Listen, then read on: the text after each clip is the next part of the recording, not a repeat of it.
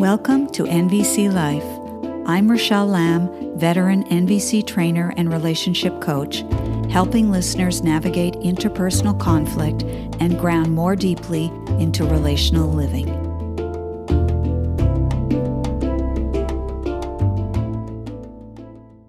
Greetings, fellow humans. Today's episode marks the completion of 1 year of podcasting for me. This is my 52nd episode. Woohoo! I've actually really surprised myself in how disciplined I've been about it. It's not been anywhere near as easy as I had imagined. Go figure.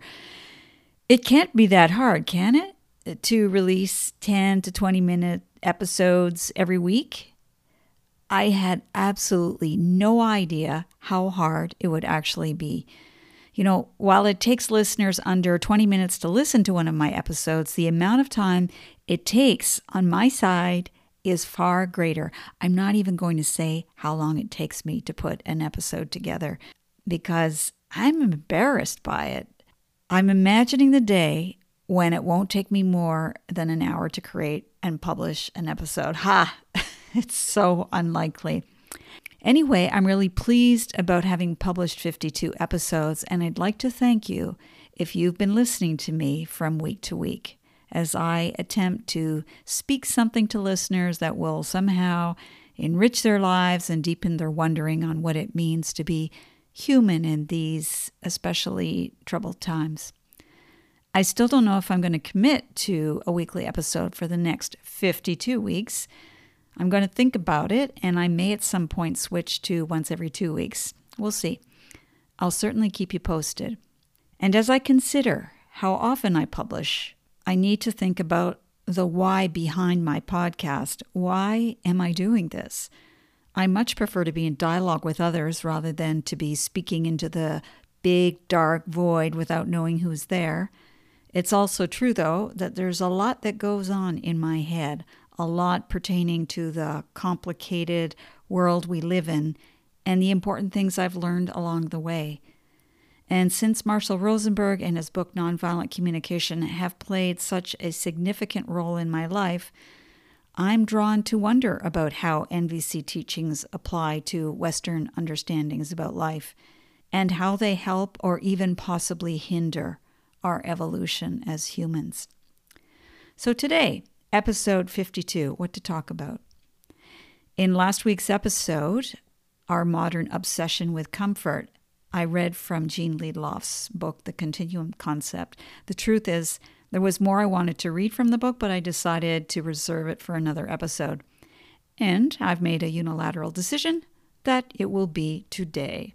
Last week was the story of portaging a heavy, unwieldy dugout canoe with a group of men. Today, we'll go fetch water with a group of Yequana women. I'll jump right in.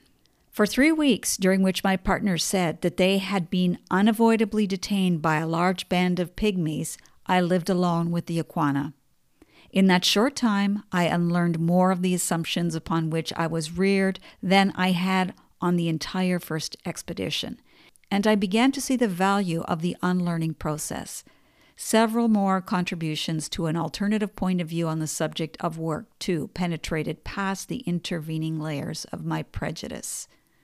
One was the apparent absence of the word for work in the Yequana vocabulary.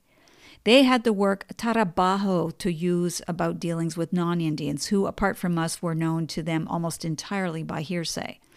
This was a slight mispronunciation of the Spanish trabajo and referred quite accurately to what the conquistadors and their successors meant by it. It struck me that it was the only Spanish derivative among all the words I learned from them. There appeared to be no Yequana concept of work similar to ours. There were words for each activity that might have been included, but no generic term. If they did not distinguish work from other ways of spending time, it was little wonder that they behaved so irrationally, as I then judged, about fetching water. The women left their fireside several times a day, carrying 2 or 3 small gourds at a time, walked part of the way down the mountain, picked their way down a precipitous slope that was extremely slippery when wet, filled the gourds in a streamlet, and climbed back to the village above. The whole operation took about 20 minutes. Many of them carried babies as well as gourds. When I went down for the first time, I was struck by the inconvenience of walking so far for a commodity so constantly needed. It was inconceivable that they should not choose a village site where water was more accessible. The last part of the walk at the stream bank made me tense with anxiety at the necessity for taking care at every step to avoid falling. To be sure, the Yequana have a superior sense of balance and, like the North American Indian, no vertigo. But the fact was that neither they nor I ever fell, and I alone resented having to pay attention to my steps. Their steps were equally cautious, but they did not frown as I did at the hardship of taking care. They went on gossiping and joking softly, on the flat or on the slope, for they usually went in groups of 2, 3, or more, and, as always, a party mood prevailed. Once a day, each woman put her gourds and clothing, and here she describes the clothing, a small apron like cache-sex, and ankle beads, knee beads, wrist beads, upper arm beads, and ear beads. And so, once a day, each woman put her gourds and clothing on the bank and bathed herself and her baby. However many women and children participated, the bath had a Roman quality of luxuriousness. Every move bespoke sensual enjoyment, and the babies were handled like objects so marvelous that their owners felt constrained to put a mock modest face on their pleasure and pride. Walking down the mountain was done in the same accustomed to the best, almost smug style, and their last perilous steps into the stream would have done credit to a Miss World coming forward to claim her crown. This was true of all the Yequana women and girls I saw, though their distinct personalities rendered the manifestations of their coziness quite various. Upon reflection, I was hard put to think of a better way to use the water-fetching time, at least from the point of view of well-being. If progress, on the other hand, were the criterion, or its handmaidens, speed, efficiency, and novelty, the water walks were positively moronic.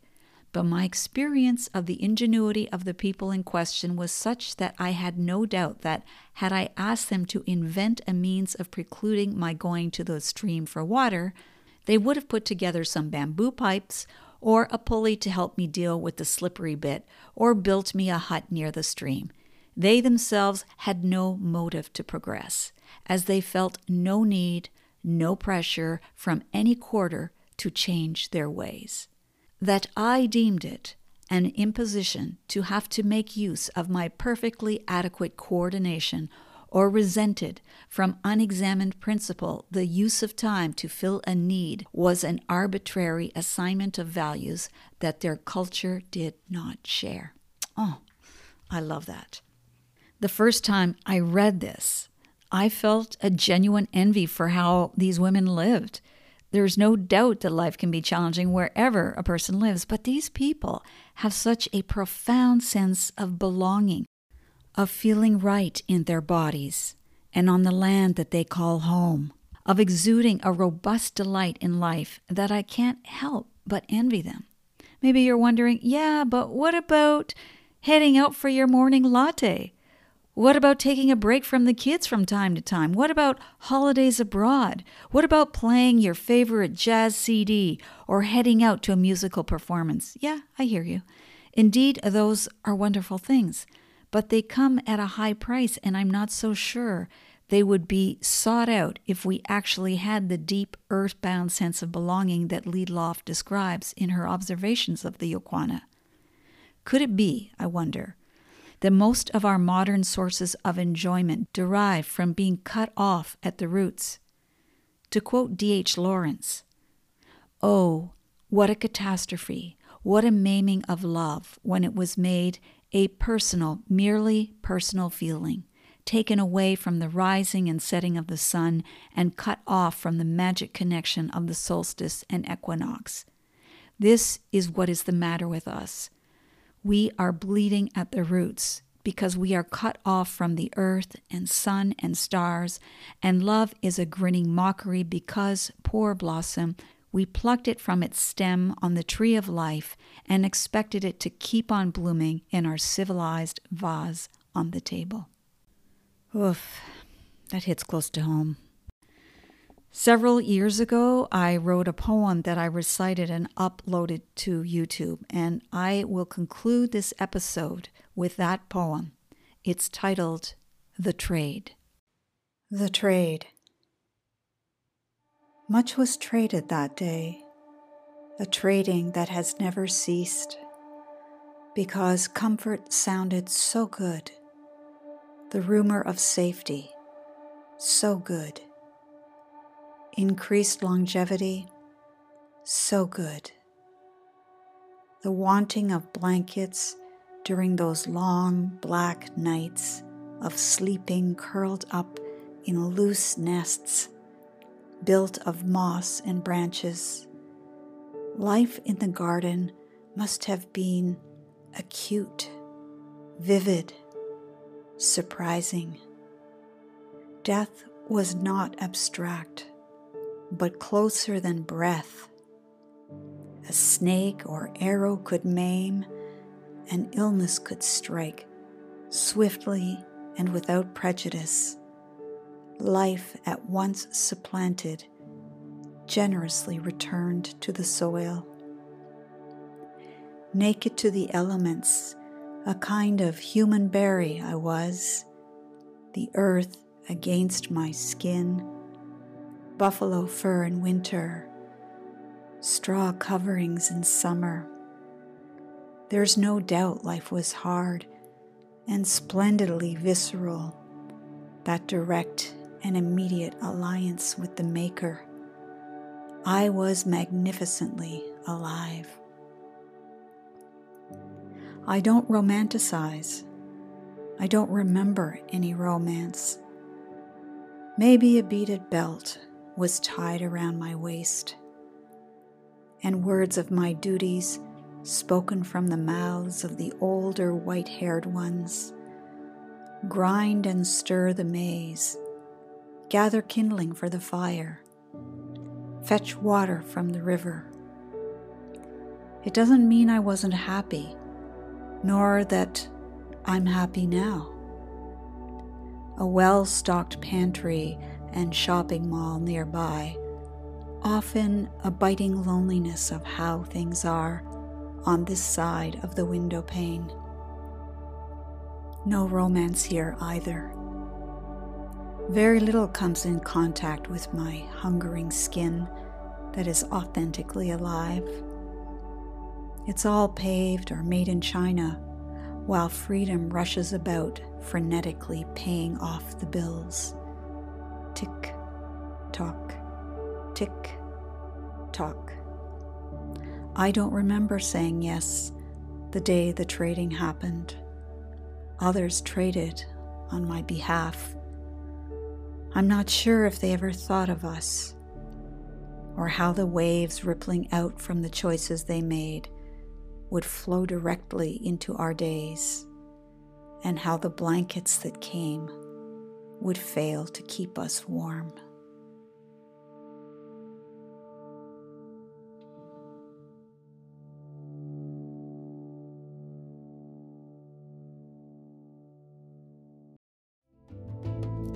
Thank you for tuning into NVC Life. For future episodes, be sure to subscribe on iTunes, Spotify, or YouTube. For free resources or to book a private session with me, head over to RochelleLamb.com. Until the next time, stay sane, grateful, and generous.